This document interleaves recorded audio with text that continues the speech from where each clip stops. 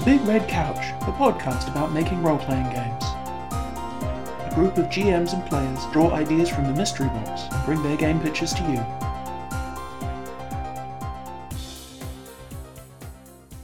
Rise and shine, couch campers. It's a beautiful day. The sun is shining, the lake is sparkling in the distance, and we have fun and games for everybody. How are we doing, Councillor Craig?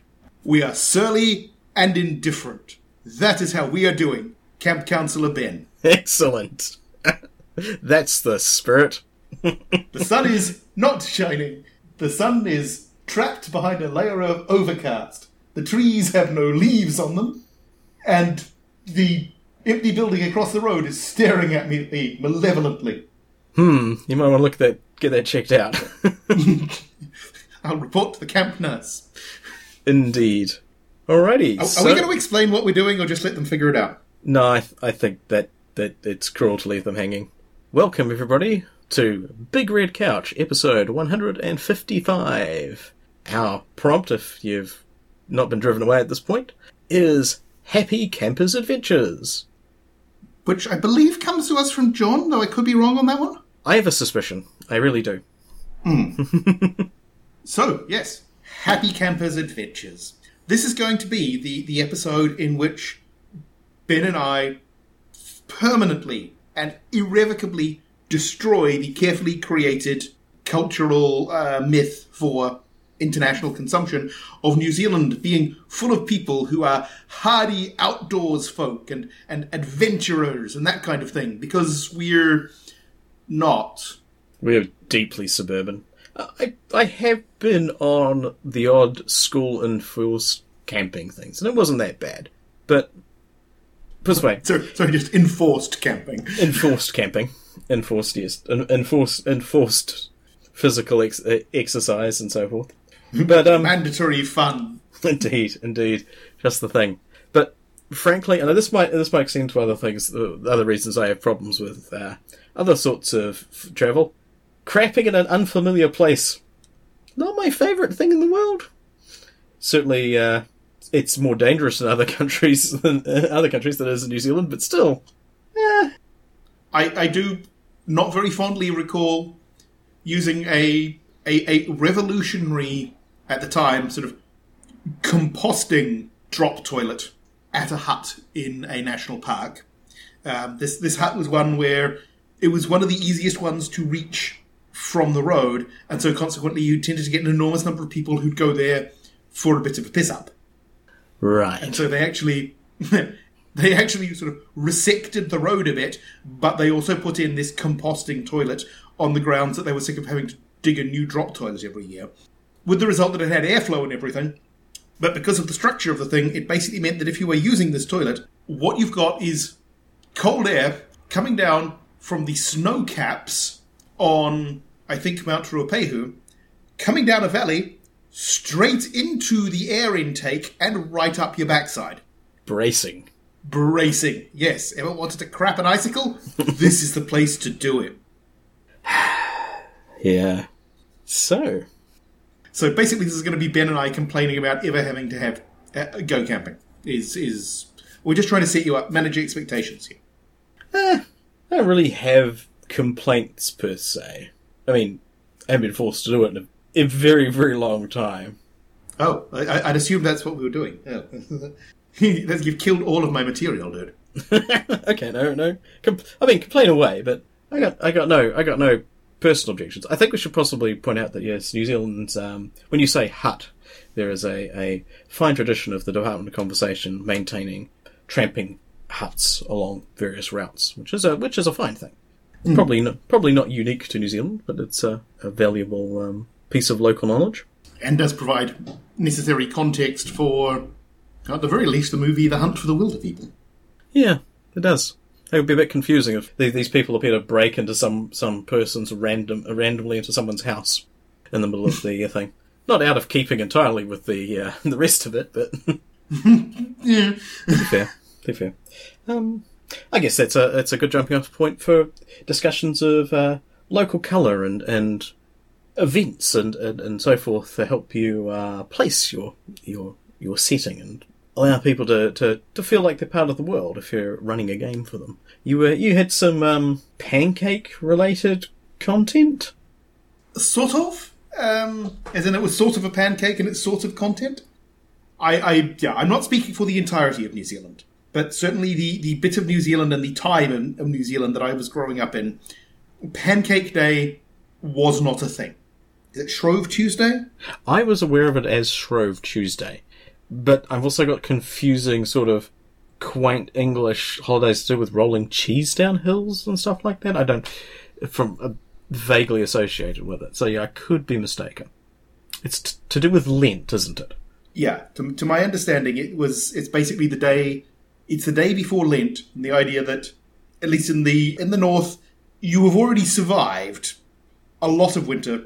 You're down to the rag ends of everything. And so you basically sort of eat all of the nice stuff that's left to go into Lent with the idea that at the end of Lent, perhaps there will be vegetables. Perhaps at the end of Lent, there will be nutrition. Yeah, or at least something joyous. Right. Anything joyous. That being the idea. This was never a thing certainly in my childhood. I think the only time in New Zealand I ever did anything like that was when somebody who had come to New Zealand from England basically started up the tradition within the friends group, and I'm not 100% sure it worked, on the grounds that they were trying to empty their house of all of the nice things, but because they were holding a pancake day and people quite liked pancakes and other things, they'd basically have a bunch of people around who would bring an enormous amount of nice sugary crap and then leave the remains there. Of course. It feels like it was working against the principle of the thing, but I'm not sure exactly what the terms are. I mean, but I thought you specifically gave up a particular thing for Lent. So if you're particularly hard pressed to not just neck entire bowls of maple syrup, you could be out of luck. Yeah. In any case, Pancake Day is more of a thing here, and there was actually, because we're all working from home, there was actually a company organised, or at least within the team at work, there was a sort of a drop-in if you want to Pancake Day. At the time that it occurred was sort of nose deep in code debugging and really didn't feel like stopping to make pancakes, but I did make pancakes later on. I got to experience a little part of the cultural tradition of pancakes. Fair enough. Or alleged pancakes. They were flat. You had a very lovely photo of them. Looked like it'd come directly out of 1973. Was it because of the sort of the sea green table and the bright red rim on the plate? Yeah, and the cup was like a teal colour as well. So it had that kind of. It had that colour scheme. Yeah, the bottom of that cup is actually grey, but you can't see that from the top. And also, I think it was a waffle print, waffle pattern tea towel being used as a placemat because I like to pretend that I'm classy for photos. So yeah. Anything for the gram. Oh yeah. Gotta please those Instagram followers. All right. Yeah, my parents follow my Instagram. That's how cool I'm not. Ah well. But in any case, it was a fun little piece of tradition, which I suppose leads in a only very slightly incredibly forced conversational transition to the whole Happy Campers adventure thing, because I'm assuming. Well, I mean, the vibe I'm getting from this is that staple of an enormous number of movies of the teenagers go away to summer camp. Which, again, not really a thing in the bit of New Zealand I grew up in, and I'm going to assume not a big feature of your childhood either. Oh, no, absolutely. There was a, out in Taranaki, there was I think it was Topek, like Taranaki Outdoor something education something. And it was, sleeping in bunkhouse type things, doing outdoors type activities, and at one point being propelled down the interior of a power station outlet or inlet pipe. Gonna hope it was outlet. Well, it's a very small power station, just for a local thing, and there was an old set of pipes that were buried underground, next to the functioning set of pipes, which they'd sort of wisely stacked above ground nearby. But they decided it would be funny to put teenagers on bread crates and have them slide down a 35-degree slope for I'm not sure how long. Well, it was dark and all you did was just noisy. And, all you could hear was the terrified screaming of the people in front and behind you. Yeah, it's like they went down one at a time. They weren't, trying to kill us, but otherwise, yeah. And yes, also, there was some tramping stuff and so forth. It didn't have quite the same frisson of the American classics. No serial killers or, as far as I was aware, teenage romance, but then again, I was not the most observant young man. Huh. So yeah, it does totally happen. Oh, I certainly, did not happen for a severely asthmatic kid in Auckland. Let's put it that way. Fair enough. Huh. So yeah, it's totally a thing. But no, you're right. It's sort of it. Happy Campers Adventures. Apparently, Happy Campers was just a nod to any sort of organisational change or event that meant that people were happy or unhappy, and possibly behaving like disgruntled children. It's always possible. Every work meeting ever. There are special ones, though. You've got to admit. That is true. Yeah, I do remember being somebody trying to jolly us all along and make us feel really good about being made redundant. Didn't work well. Shocking that. Yeah, I'm not sure how they expected it to go. I'm not sure why they expected it to go well. So, given the we know the source and we know the games John's written and so forth. Many of them fall into or inspired by a particular genre of anime known as Ayashikei, which is often identified as those anime shows in which nothing actually happens. The word itself means healing, and it's supposed to just be a soothing, pleasant experience that you could just kind of a little bit of escapism, but not the kind of pulse pounding, exciting kind of escapism. You're familiar with Restaurant to Another World, which is definitely one of those. Ah. That counts as nothing happening. Just people look after a restaurant. And they have weird visitors from other universes. I'm still not... I haven't finished that. I'm still not sure whether it's all the same other universe, or whether it's different other universes.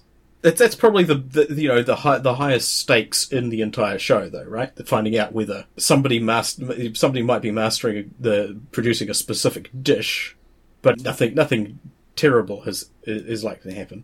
Same with another one called Flying Witch, which is teenage apprentice witch moves in with her extended family in the countryside, and they go and visit people, and people visit them, and there's some cool stuff, but mostly it's just kind of just people. It's kind of nice. Oh yeah, no, they're lovely. I mean, like I say, if you are sitting on the edge of the seat waiting for something important to happen, you will blow a blood vessel, but... Yeah, you are in the wrong anime. Indeed. There's another one called Laid Back Camp, which is literally, hey, let's go camping up mountains. Interestingly, it covers a couple of other ones, like Girls' Last Tour, which is literally two girls on a little German... Kettenrad? Yeah, just a tracked motorcycle thing going through the bones of a deceased society and meeting two people and some ghosts ? And yeah, there's also a record of a Yokohama shopping trip where the world has, for all intents and purposes, already ended, and a nice android lady, Gynoid, I guess, but it's always sounded weird, is running a tea shop, which very few people ever come to, and she goes to Yokohama occasionally to do some shopping. That's it. Huh. Just folks been folks. And also somebody also put down Habane Ranmei, which is just a really weird kind of... It feels very much like someone has arrived in an afterlife, and they are at a sort of orphanage for people who turn up like them. They all happen to have wings and are gifted little halos. But the rest of the world is a vaguely quirky fantasy European city with walls around it, and there's some stuff going on. I'm a little bit more iffy about that one, because there are certainly some stakes and some things that occur. Things aren't completely the same as the start and the end, but yeah. There's a lot of stuff which is there's a lot of things like that which is very chill, and there's probably other instances of, slow TV is definitely a kind of similar sort of experience, even though it's not a fictional thing. And in some ways, long-running soaps kind of have all these desperate dramatic things happen, but they're always kind of reset, or they're expected, so maybe that counts. So yeah, it's an interesting it's an interesting kind of deal. So I will say that slow TV has been a phenomenal thing back when working in an office still existed for me. For clarification, I have been working from a studio apartment. This is month 12.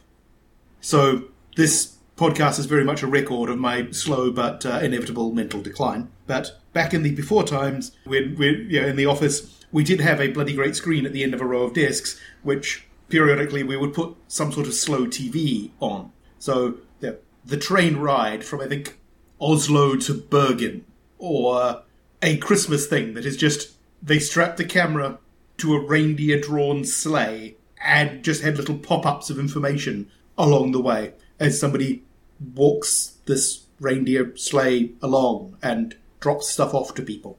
Wow.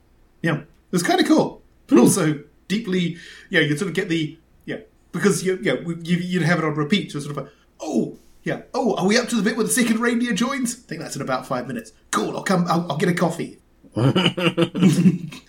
We could have fast forward or paused this at any time. It's not the point. The control was right there. It's not the point, right? Yeah. So, I kind of anticipate that might be what was going through John's mind, and he's made contributions of his own, so we'll find out how horribly wrong I was. That's the best bit of the show. It is. Me being horribly wrong is the most reliable, entertaining part of the show. Shall I lay out one of the ideas that I had? Please, lay it on us. Because it's got adventures in there, and we're talking about role-playing games, I had a kind of dark notion of happy adventurer camps. The idea of having a game set in a post-Gygaxian world where there's a venue for all the young entities of all species to come together and kind of learn about the bad old days. And just kind of play act, but also get this terrible kind of, oh yes, this was all terribly frightening and unpleasant, and there was a lot of butchering and so forth that went on during the times in the past. And I'm not sure how you would do that. The idea that possibly getting some sort of idea of all right, yes, all of you above ground racers, yes, put on your see in the dark trinkets if you need them, and now go and hide in the corridors. We'll give sticks to everyone else, and they'll come and find you. I'm getting, the image I'm getting is a cross between not quite Ren Fair, but kind of historical reenactment villages and the movie Onward. Yes. There's a weird thing where when people try and sort of like think, okay, this is what their Middle Ages look like. What happens if we extrapolate that forward? There's one other anime, which I think it counts as one of these Nothing Happens anime, kind of, called A Centaur's Life, where all of the species in the world are hexapods, effectively. The main character is a centaur, then they've got lots of, winged-ish, sort of angel, devil kind of characters who have wings and so forth. And a lot of other sort of general cloven-hoofed creatures with horns and the like, and some fish people. But there are no humans in this world. Them occasionally discussing the dark history, that when the very badly behaved centaur raiders, or people being used as beasts of burden and so forth, because there don't appear to be any creatures equivalents in this thing. So it's kind of, what's going on? There's been numerous other things as well. They're sort of doing this Zootopia but messed up kind of thing. So yeah, there's stuff to mine for that kind of idea. It'd be one of those explore this weird and wacky world type adventures, and also it'd be one of those ones that digs into how you get a dungeon ecology and how that works and how these sorts of things survive. Sidebar, but the Dungeon Meshi, which is manga, one of the best I've read in a long time, which has been translated into English as Delicious in Dungeon, but the French name is much better, which is Gluttons and Dragons. Nice. It's basically adventurers down on their luck trying to rescue somebody.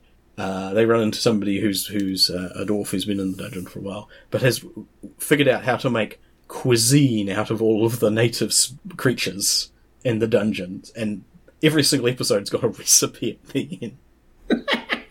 But it also has this kind of actually in places heartbreaking tale of them trying to recover this friend and so forth, and it goes all sorts of places. But the dungeon ecology, the way that these in this world dungeons are living things powered by a central entity. Initially, they're just kind of like, oh, cool, we're exploring a cave, and oh, there might be treasure in here, and they grow with people's expectations, and they give power to this entity, and to the point, with all of this greed and this sort of intent focused on them, you might be able to manage them at a certain level, but if they get away on you, they basically become spawning points for unstoppable waves of monsters, and they will do you harm.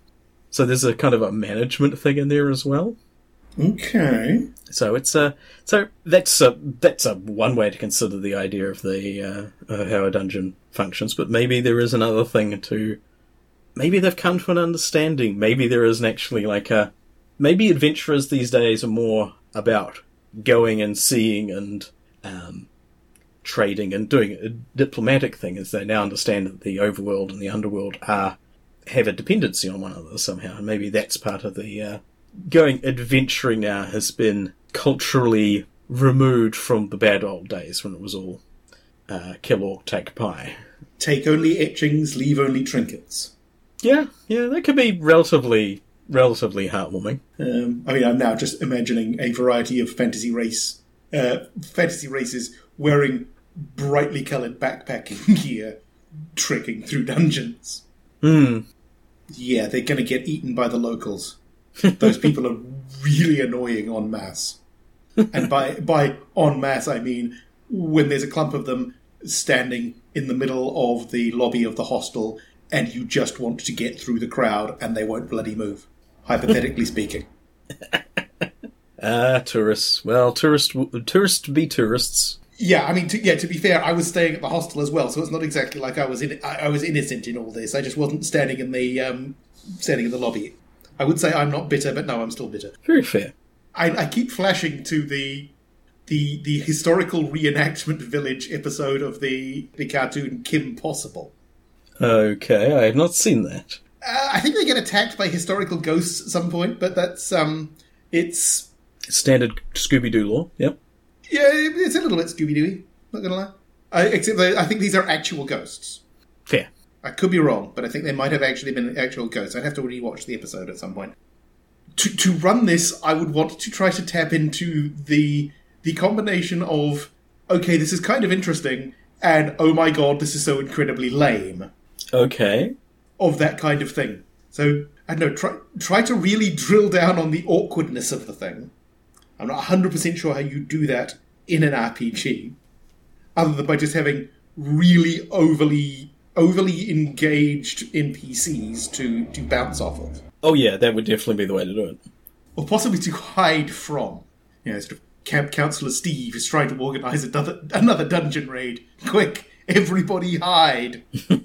I do like the idea of, okay, all of the above ground races are going to be the below ground races and vice versa, which is just going to be potentially hilarious if this is being done in the spirit of sort of cultural understanding, but nobody's actually thought about the issues of, okay, do any of the above ground races actually have low light vision? Do any of the below ground races have the ability to function in the bright sunlight out there? Have we actually thought about this at all? Or are we going to have a bunch of people in a dungeon getting lost because they can't see anything, and a bunch of people in the outside world desperately sheltering under something because the touch of sunlight is physically painful to them? Yeah, that sounds like a abortive first attempt more than the game, but depending on how well-meaning and clueless the organisation's approach to restorative justice is. I mean, me being me, I drill down heavily on the well-meaning but clueless. Like, I'd probably want to make this, and I'm running in weird directions with your idea, but yeah, that's our vibe. Fine. I wouldn't quite want to make this into the campers represented by the party versus the staff, but I think there should be a certain amount of the campers attempting to wrest whatever fun or survivability they can from the well-meaning, earnest, but perhaps ill-advised events of the camp. I had a second idea, which is pretty much the inverse of that. Ooh. I was thinking about, the classic summer camp tropes that you see in American productions. There's also a extremely sweet and entirely too emotionally intelligent show on Cartoon Network called Summer Camp Island, where, like, the song says magic is real here and the moon is our friend and monsters are cool. And it's this cinnamon roll of a show where a bunch of assorted anthropomorphic youngsters are dropped off at an island summer camp by their parents.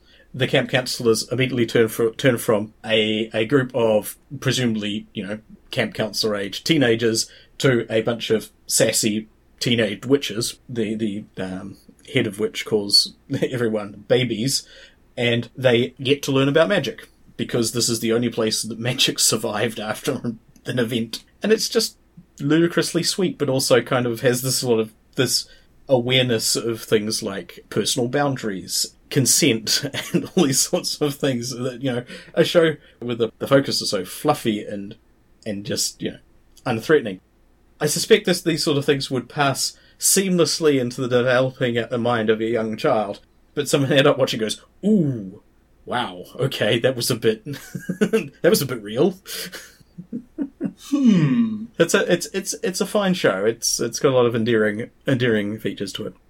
On the other hand, I also thought of Hi-de-Hi, which is a cultural artifact of the 80s set in the 50s about a rip-off of the then holiday camps for regular folks, for working class people in England. They still exist. Butlins is still a thing. Which that I found that remarkable. I did a little bit of research, like, wow, okay, that's still going.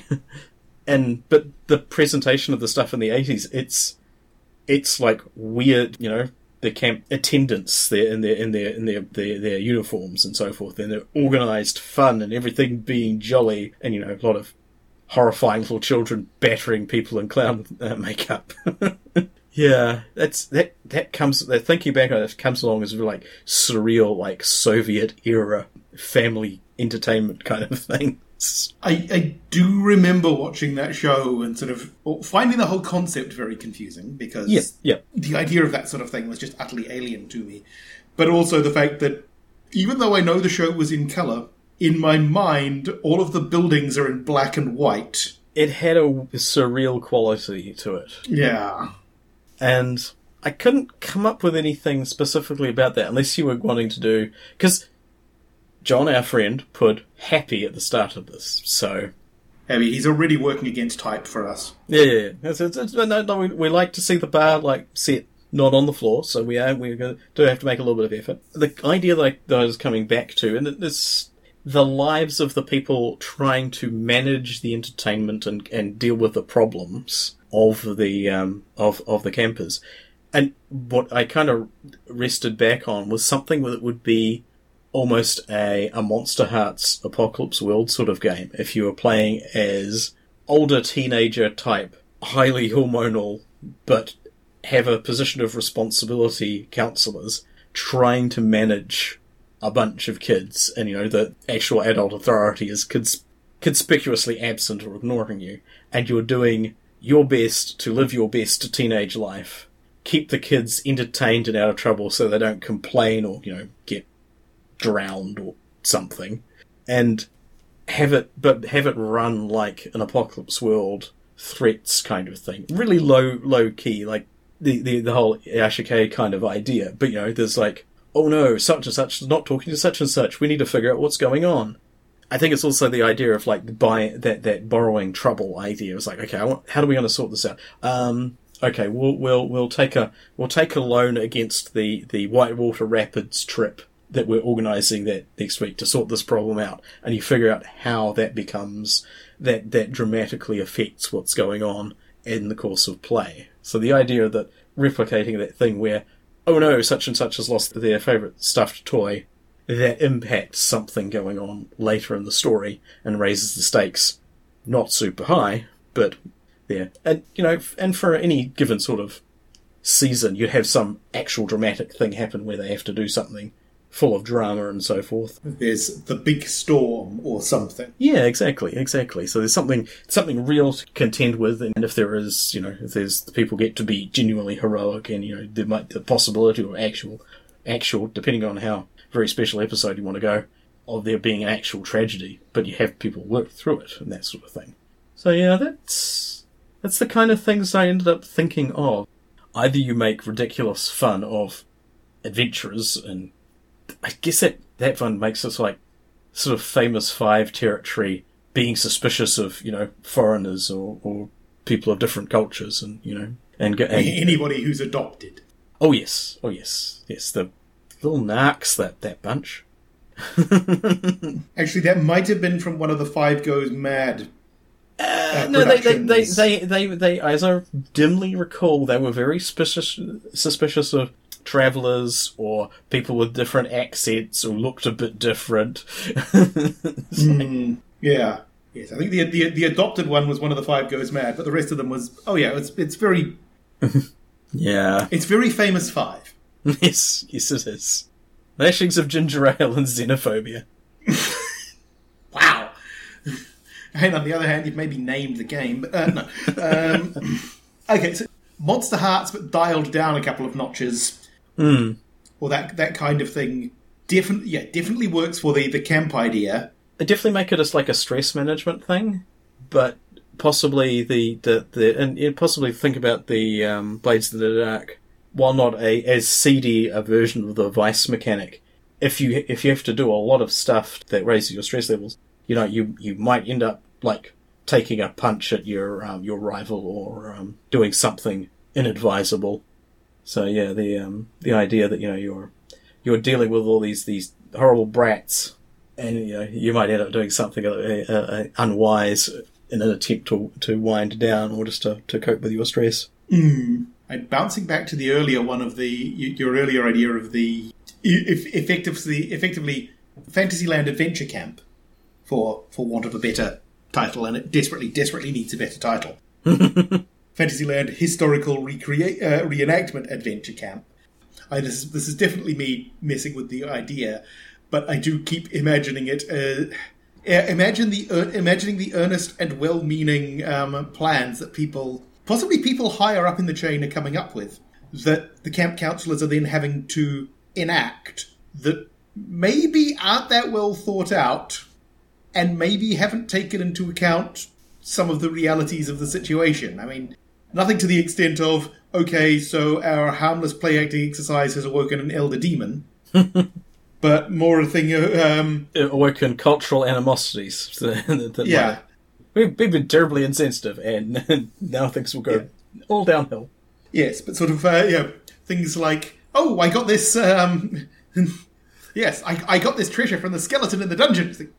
There are no skeletons in the dungeon. Oh, that's bad. That's called grave robbing, and it's still frowned upon. Yeah, no, it's all right. He handed it to me. That's actually worse. Was it glowing at the time? Because it looks like it is now. Yeah, not as much, but yes. Oh, balls. Yeah. I'm thinking, yes, very low stakes fantasy adventures for children kind of thing. Yeah. I don't know if they're still doing it, but there was that phase where Disney seems to be doing the American high school version of their animated film. Oh, and they did the... It was like Young Hercules, and there was an Emperor's New Groove one. But they also did like all of the kids of the bad guys as well. And I forgot what it's called, but yeah, I didn't see anything of it, but it was apparently... Oh, was it? I think there were at least three movies, The Descendants or something? Yeah, something like that. They're all... They're musicals and stuff like that, so... Oh, wow, okay. I think they're on my watch list, but I haven't gotten around to them yet. Yeah. I'm not quite sure how I haven't managed to get around to them after being locked down for this period of time, but yeah, that's just what happened. Yeah. So this would kind of be the yeah, that's this is the kids camp adventure, kids camp version of every Dungeons and Dragons adventure ever. Maybe it's like, rather than being an armed assault on a dungeon or a fortress or something, it's kids hanging out in a new neighborhood and messing things up. Or, I don't know, maybe the idea that this is actually a necessary part of the peace process, and your camp counselors will be given a limited number of tools, and they really need to make sure that it happens. Ah. It's actually way more important than anyone thinks. And it's like, oh yeah, these guys are screw-ups. Let them look after the kids. We'll do the important stuff. And it's like, oh no, actually no, we need to get the younger generation aboard and working together to make sure they see that young Billy Beholder is not the bad guy in this situation.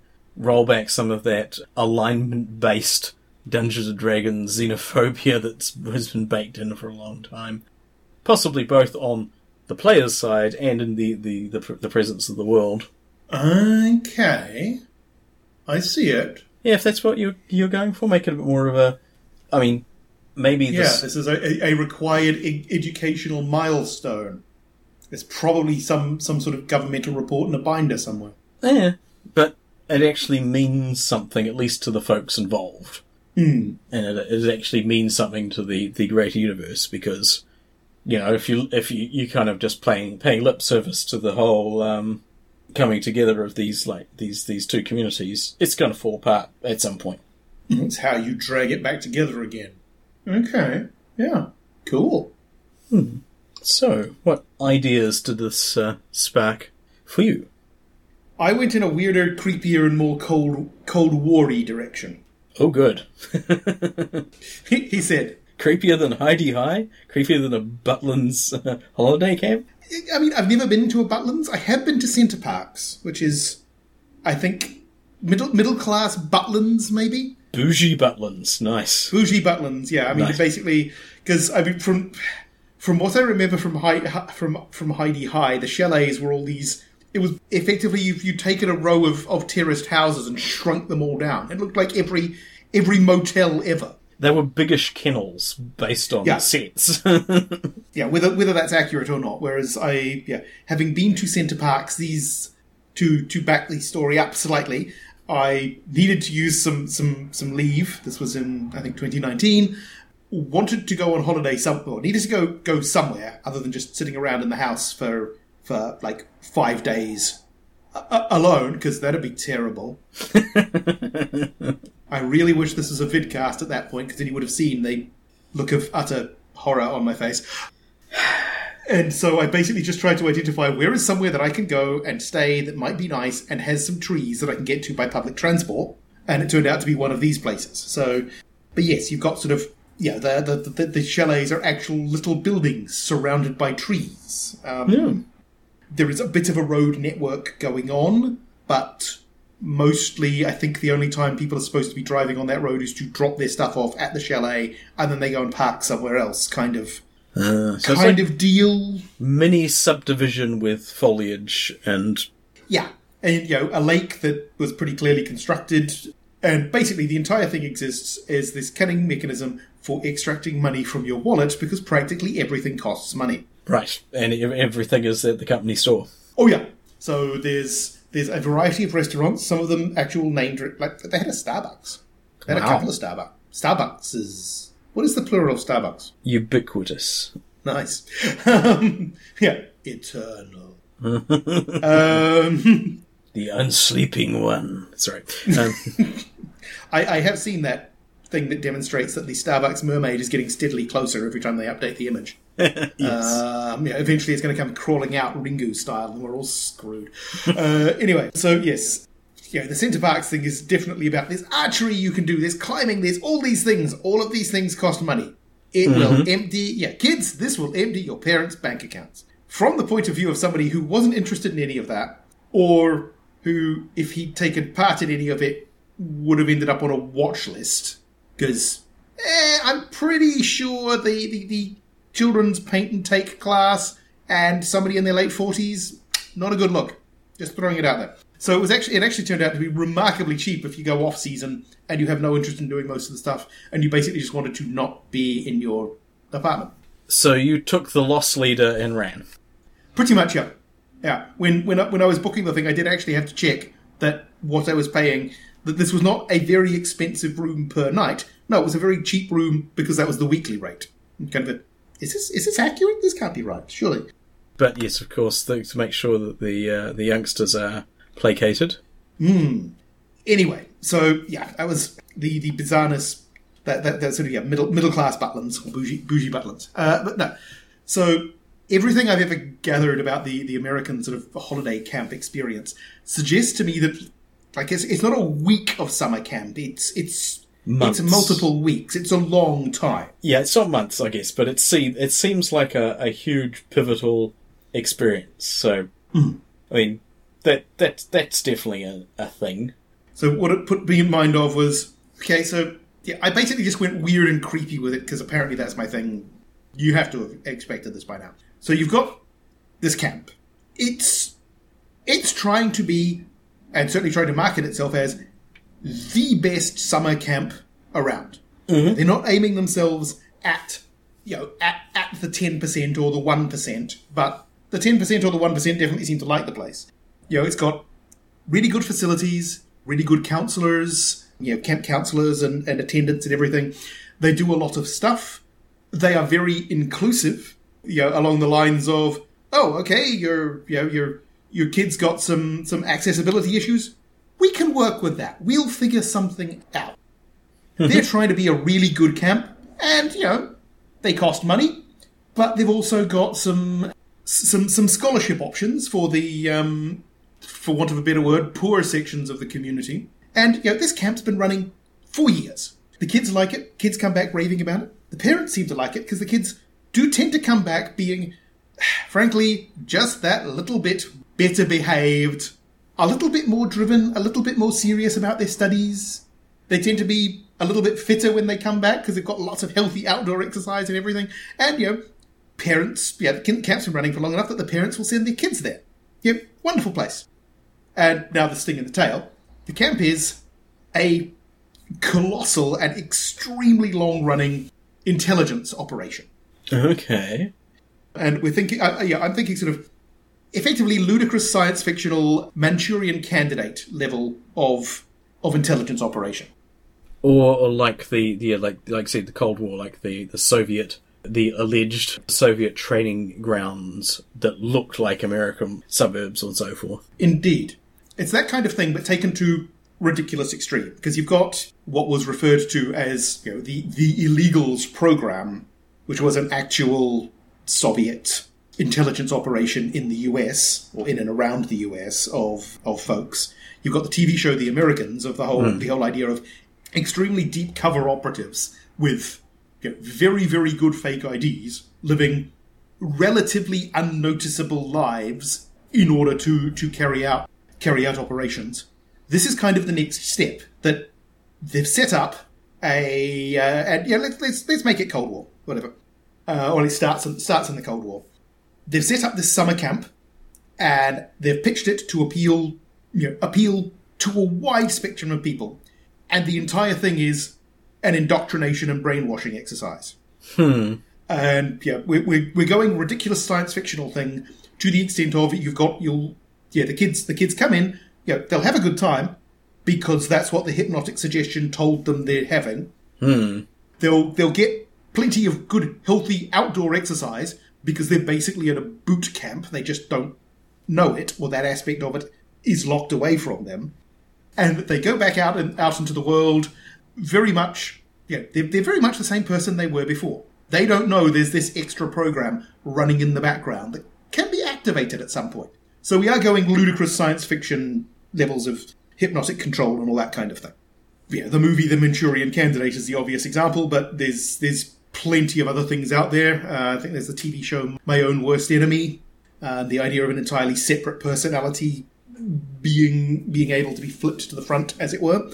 And this is the idea behind it is basically that if you can run, if you run this intelligence operation for long enough, and you've got this really cool camp, you can attract the children of movers and shakers. You can make them your operatives and give them just the gentlest little push to make them a bit more likely to get into positions of power and influence. But that's kind of a one-trick pony. And if you want to sort of run this as a ridiculously ridiculously over-the-top operation. You also attract people who aren't from the sort of families who are going to become senators and congressmen and that kind of thing, and captains of industry. But you get the other kids as well and just kind of push them into positions of, union steward, community organizer. You cover all the bases. Yeah, basically it's, we're in this case, we're assuming that the McCarthy breads under the bed paranoia, well, he was wrong because his list was far too small. He should have had a phone directory. The person compiling the list had been to the camps, so... And just handed out a bunch of names that they knew full well had... presumably, none of these kids are ever going to do something as stupid as joining the young communists at university. They're not going to draw attention to themselves, but it does mean that when the class of the class of 1988 from the camp start getting into the movers and mover and shaker levels, well, they already know people they can tap to get various things done, and they may not even know they're doing it. Yeah, I'm actually quite pleased that you've invoked the spectre of the Cold War, because otherwise I think you were describing any conservative organisation in the world. Ouch. Aside from that, yeah, it's... but, okay, so there's this creepy organisation in the background, and the fact that it's run all over, span of generations kind of implies that maybe they went, we've got their funding set up, we've got this camp set up, we've got all these people in power. Oh, the Soviet Union's collapsing. Doesn't really affect us. Funding's still coming in. We're still, we got that sweet scholarship deal. And, we also have a network of unwitting agents all across a powerful nation. Sucks for you, I guess. Yeah, by way of where this came from, there was a book that I remember reading as a kid. This was intermediate school, so it must have been it was the early 80s. It's one of these things where, I was able to look up that the book was called The Xenon File. It was written by somebody named Richard Hayes. Yep. I can find almost no information on the internet about this book other than that it existed. There are references to it, there are places who are selling copies of it. There is almost no information of plot summary. Wikipedia just shrugs at you. I remember reading it and thinking at the time, this feels like it's part of a series. And I don't know, that may have been the first time I actually ran into the idea of a book that is part of an ongoing series. Right. But part of the shtick from that was that you've got your teenage protagonist who the implication was that in a previous story had been one of the brainwashed lieutenants of some diabolical madman. Yeah. I have this vague idea that there was this hidden room in her parents' house that was accessed through the grandfather clock or something. Something along those lines, which is kind of what put me in mind of this sort of brainwashed operatives who are perhaps unaware of it story. As far as turning it into a game, I've got kind of two options. The first, though, actually, from what you were saying, that you actually gave me the idea of the third option, which is to flip it around and have the characters actually be the staff running the camp. Not sure everyone would go for that, but yep. Yeah, that's very much if you want to do we're actually playing the bad guys here.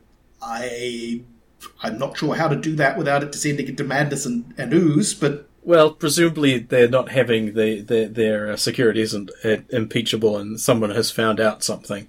So yeah, it might be oh no, the secret base alarms are whooping, lights are flashing, and the countdown has started. What do we do? Yeah. Yeah, what do you mean self-destruct system? Why is there a self... Oh. Still. When did that get installed? Sometime in the 50s. Boy. That's a bad piece of news. You know how they destructed things in the 50s? Yep. Yeah. This isn't going to be a few incendiaries here. No, we think it's an H-bomb. Right, okay, so we're fucked. Yeah, so...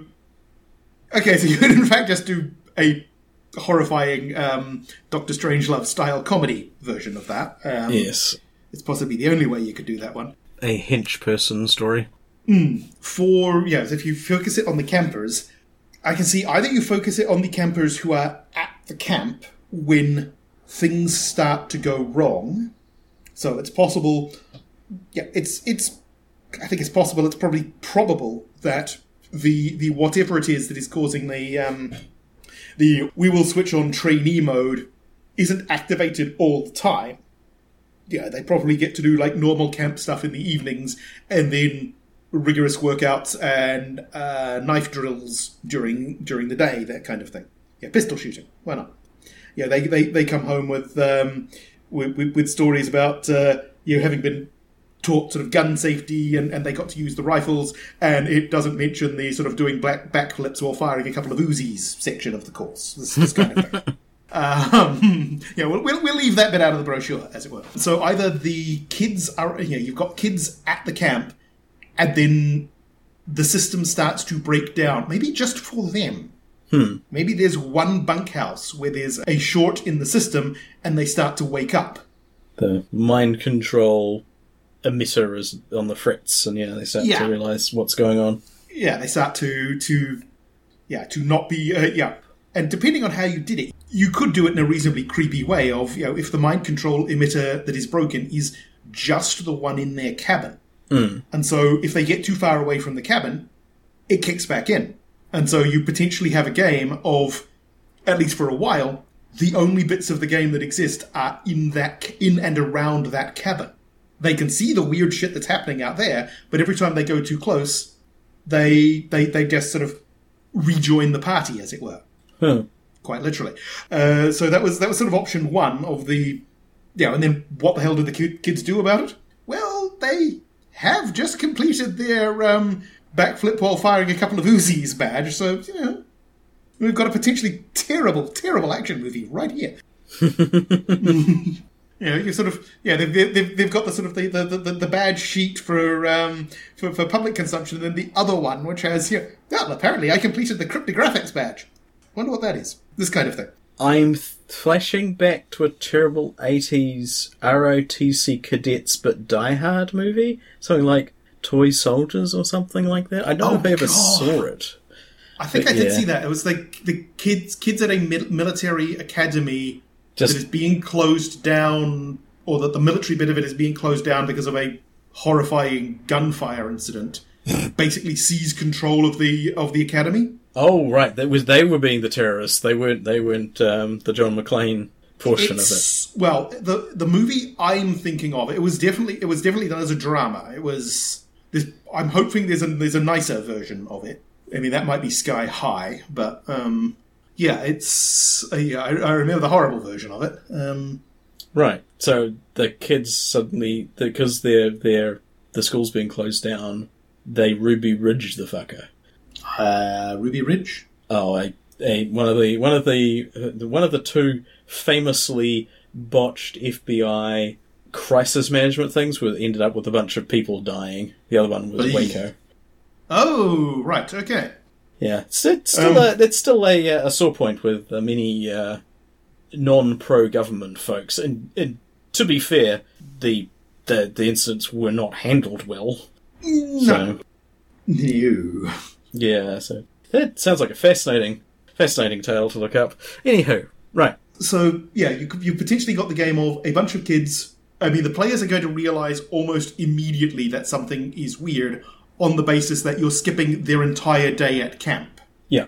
It's going to be obvious, and if they look outside the window, it's really obvious that something's going on, so you can have some fun with that. The flip side of it that I thought of was this program ran for an extended period of time, but with the fall of, if we're assuming Cold War, with the fall of the Soviet Union, that the camp basically sort of sputtered and died. Like, the people running it tried to keep the thing going for a while out of passionate communist fervour. But of course, they'd been horribly corrupted by the time in the United States, and then just sort of decided to take the money and leg it. Pretty much, and it just sort of without the constant streams of somewhat dodgy funding from other sources, it faded, and presumably people just wanted to retire. But you've got, and this is very much drawing on. Well, I know Stephen King's touched on it a couple of times. The group of old friends childhood friends getting together trope. The idea of the party being a bunch of friends who have decided, Yeah, they all met at this camp. They thought, well, the camp's been closed down. Let's go visit the old haunt anyway. They get there, and nothing is what they remember. It's like dramatically like, yeah, maybe they were like effectively the equivalent of a SEAL team or something. They'd gone to this place. They remember having a fantastic bonding experience, which meant that, you know, they would keep in touch with these people for the rest of their lives, despite their varied backgrounds. You know, they really feel like as like a unit. They came together. They trust and they're loyal to these folk. They didn't realise they also were prepared to go and, you know, do some horrific violence when activated as a unit. Or possibly, depending on how creepy you want to make it, they actually did. Well, they wouldn't remember, would they? Yeah, but sort of the idea of them sort of turning up to the remains of Camp Happy, expecting to see sort of chalets and overgrown stuff, and what they've got is military bunkers and those things where you've got sort of a doorway set into a mound of earth, and there's just an elevator behind it, and just this stuff has clearly been there for years. The camp they remember never existed. I'm pretty sure there is at least one movie that I've seen like that, where somebody, could be a Michael Biehn one. I'll have to check, where somebody kind of effectively goes looking for the mysteries of their past and discovers that the mystery of their past is that they didn't have one. Yeah. So they presumably would discover the truth and then go and do something about it? That was the bit that I was struggling with. It's kind of you discover this thing, what do you do now? That was the bit I was hoping you had a clever idea for, to be honest. I would suspect that, you know, they find out, okay, well, clearly nothing's right here. However, we have the skills to break in and find out what's going on, and they discover that there is one last sort of big fuck you that possibly not even the people running the camp was aware of, but there is some sort of contingency to activate all the people to do acts of violence if the camp was compromised. And there's this big old counting down, basically, to say, all right, no one's pressed the please not murder everybody button frequently enough, and it's activated like it's like the Russian dead man's hand mutually assured destruction setup. Nobody's hit the no, don't start the countdown button. Yeah. The opposite of a dead man switch, yeah. Which then leads to the question of, is their sudden desire to go and tromp over the old haunts part of that system? Maybe, maybe not. Maybe somebody working at the camp realised, oh, if this happens, it'll eventually get back to me or something. Or I actually don't think this was the best idea. And they've been sent like a music box or something with the triggering scrap of music. Which inspired them to catch up and get back with their buddies, and then they discover the situation and they're going, oh, okay, we need to solve this problem, or there's going to be mayhem. Somebody who I'm quite liking that. Yeah, the music box is a lovely touch. Yeah, thank you. I'm really liking that. Yeah, I like the idea. It's somebody who sort of suspects that thing is in operation, but can't do either. They don't have the skills to get into that camp. They can't. Maybe they were the janitor. Maybe they're going, okay. Hell, maybe they're in jail. Yeah. Just for something completely different. He's like, yeah, maybe the guy's just been going back and pressing the button, and he just happens to be in the wrong place at the wrong time, down in his luck, and gets arrested. It's like, can I have a phone call? And he calls a number and says something Russian lullaby down the phone. And says, well, yeah, and everything. And the team leader swings into action to go and investigate. I like that. It'd be kind of interesting, yeah. So they go back. It's like, we know how to deal with all these problems that we should absolutely not know how to deal with. Oh, and there's a bigger problem that we might have the skills to deal with. Yeah. Yeah, that's pretty cool. I like that. I like the jail idea. I also have the image of somebody posting a parcel from like Mexico or something, because it turns out they were the janitor, or they were the sort of second assistant psychiatrist or something. Their visa, their green card or whatever expired. They got deported, Yeah, they eventually got picked up on sort of immigration violation, ran away because, they'd be deported to a country they haven't lived in for decades and maybe doesn't exist anymore. Hmm. Yeah, I don't know exactly what happens when you have a passport for a country that doesn't exist anymore, but I know Tom Hanks made a film about it. Yeah, probably nothing good, eh? Yeah.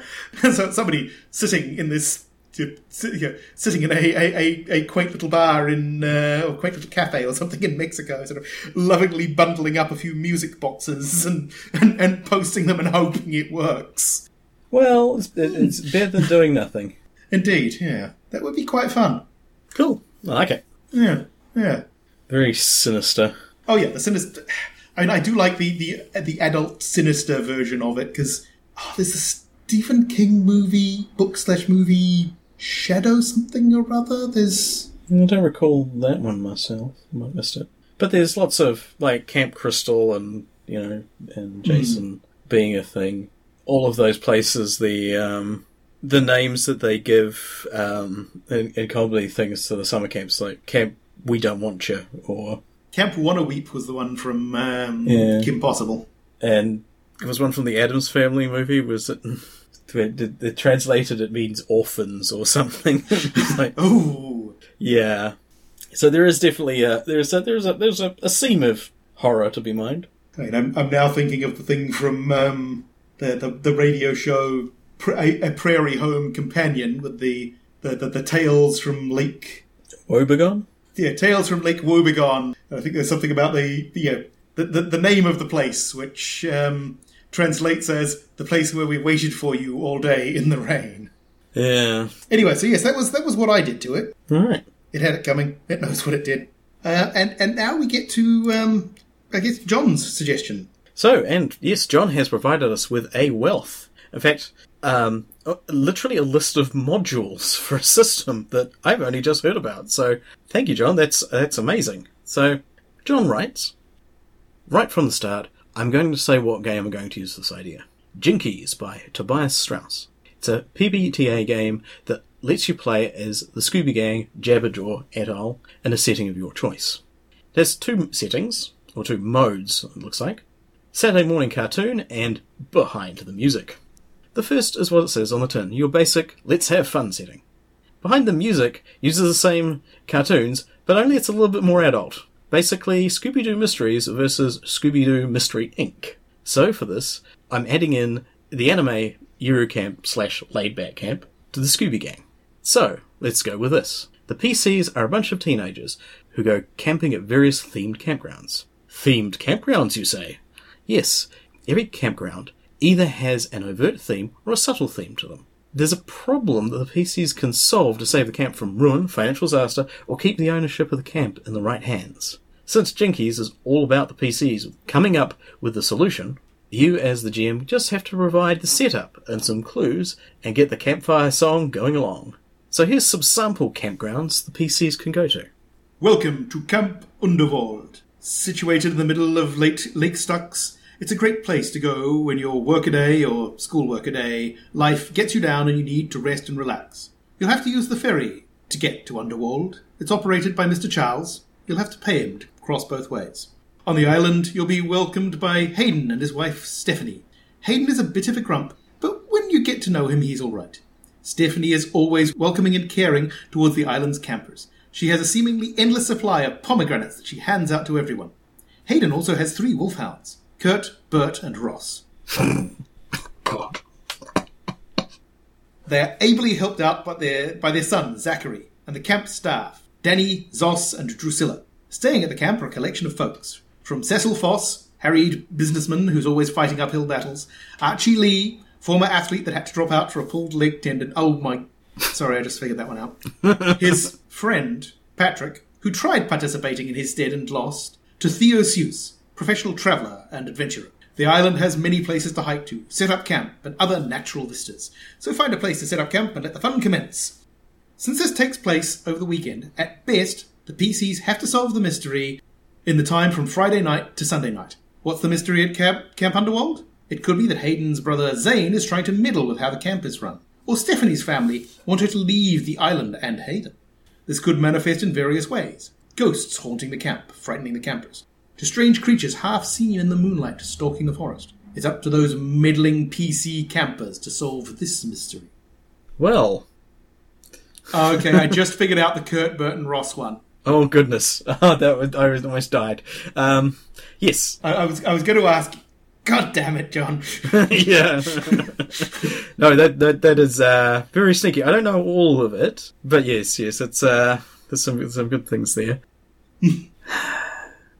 I would be this begs the question of this universe is where the pantheons of like supernatural folks set up jolly holiday camps just to keep a toehold in the world, and just have something to keep them involved, and they're busy having genuine human problems at the same time, or are they just people who are eerily similar to those folks? I guess that's a question you could leave hanging in the air. It's if possible, I'd like to leave that one up in the air, where you never specify either way. Right. No, that's fair. All right. So, as I said, this is a module of modules. So, another possible camp, Camp-A-Lot. For 9 months of the year, Camp-A-Lot is your standard campground. But for 3 months from July to September, it's home to the Camp-A-Lot Renaissance Festival. Okay, I'm out. The camp's owners are Art and Jenny Pendleton, and they're ably helped by their various camp staff, Merle, Beverly Deer, and of course, Lance. Lance is Art's and Janine's best friend. During the 3 months when the Ren Fair is in full swing, you can still camp there, but you best do in garb. So, of course, that's when the PCs show up. Things are going along swimmingly until Merle's mech dragon goes on the fritz and starts stomping about. And there's word that some woman at the big lake is handing out real swords to anyone who wants one. And Art's nephew, Morton, shows up, trying to take over the camp. It doesn't help that Art's half-sister Morgan is probably behind this. And don't forget that dude all in green body paint who keeps asking folks to cut his head off. This is another one where the temptation to skirt the line between sort of suspicious coincidence or not is quite strong. It does feel a bit like some of those competition, loosely phrased, role-playing game events that were run in Auckland in the early 90s, where you get people who get the joke and are playing along with it, and there's the other person who is deeply invested in sorting out what's going on, but does not pick up on the references, possibly because they're too focused. And I can see that. Oh. Yeah. Yeah. That can happen. I mean, sometimes it's hilarious. It's like, you have the moment where people go twig and like, oh, damn you, kind of thing. Yep. John has helpfully inserted notes about the first camp is more based on the video game Hades than the actual mythos, as though as anyone who tried to nail down any canon of the Greek pantheon found nailing a jello to a wall would be more worthwhile endeavour. Of course, after watching overly sarcastic productions videos of the myth of Arthur, you can't really say there's any real canon for some myths, so pick and choose your heart's content.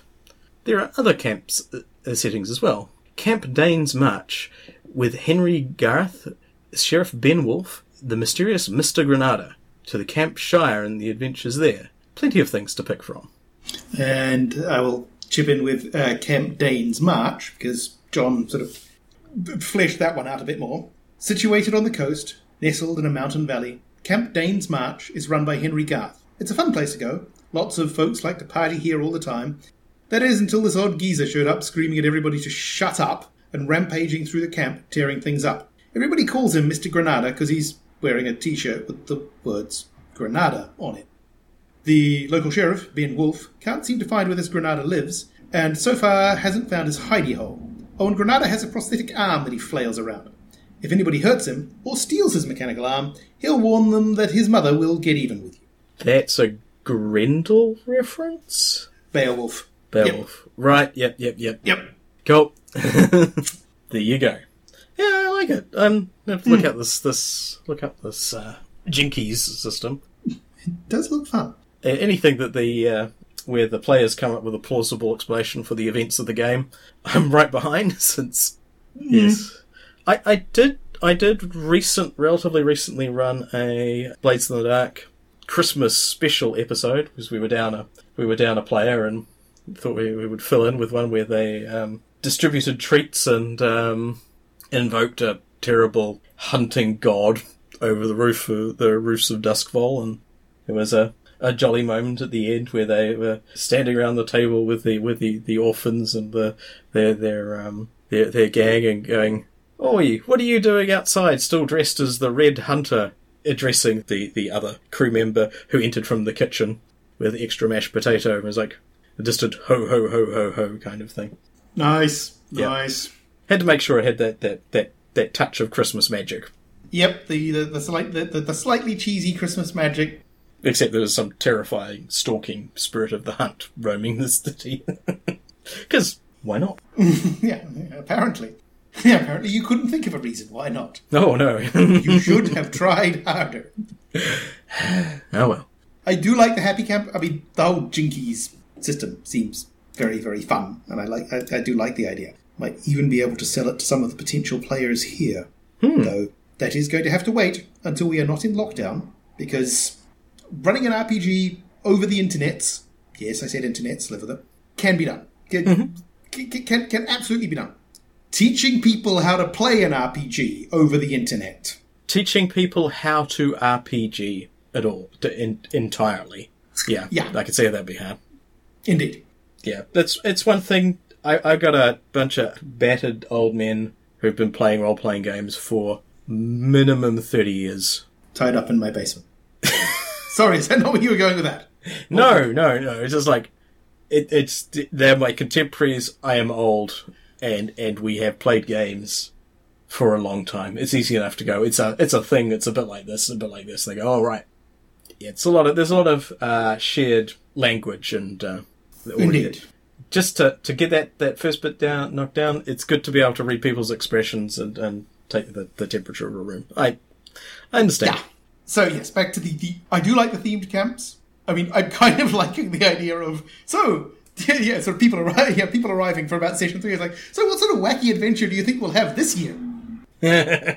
I got kind of the impression that's all the PCs do. Like they just tour around. Hey, there's a themed campground that we could stop at. It's like this place, the landscape is littered with these things. Yes, Jinkies, Scoob, let's do it. Yeah, okay, liking. It's like that, but it's also kind of tied in with the idea that they're also either gates to other realms or like the last bastions for these various peoples and places. So it's kind of American Gods in a weird way, but also kind Once Upon a Time? Was that the TV show with the... Don't know. Not familiar with that one.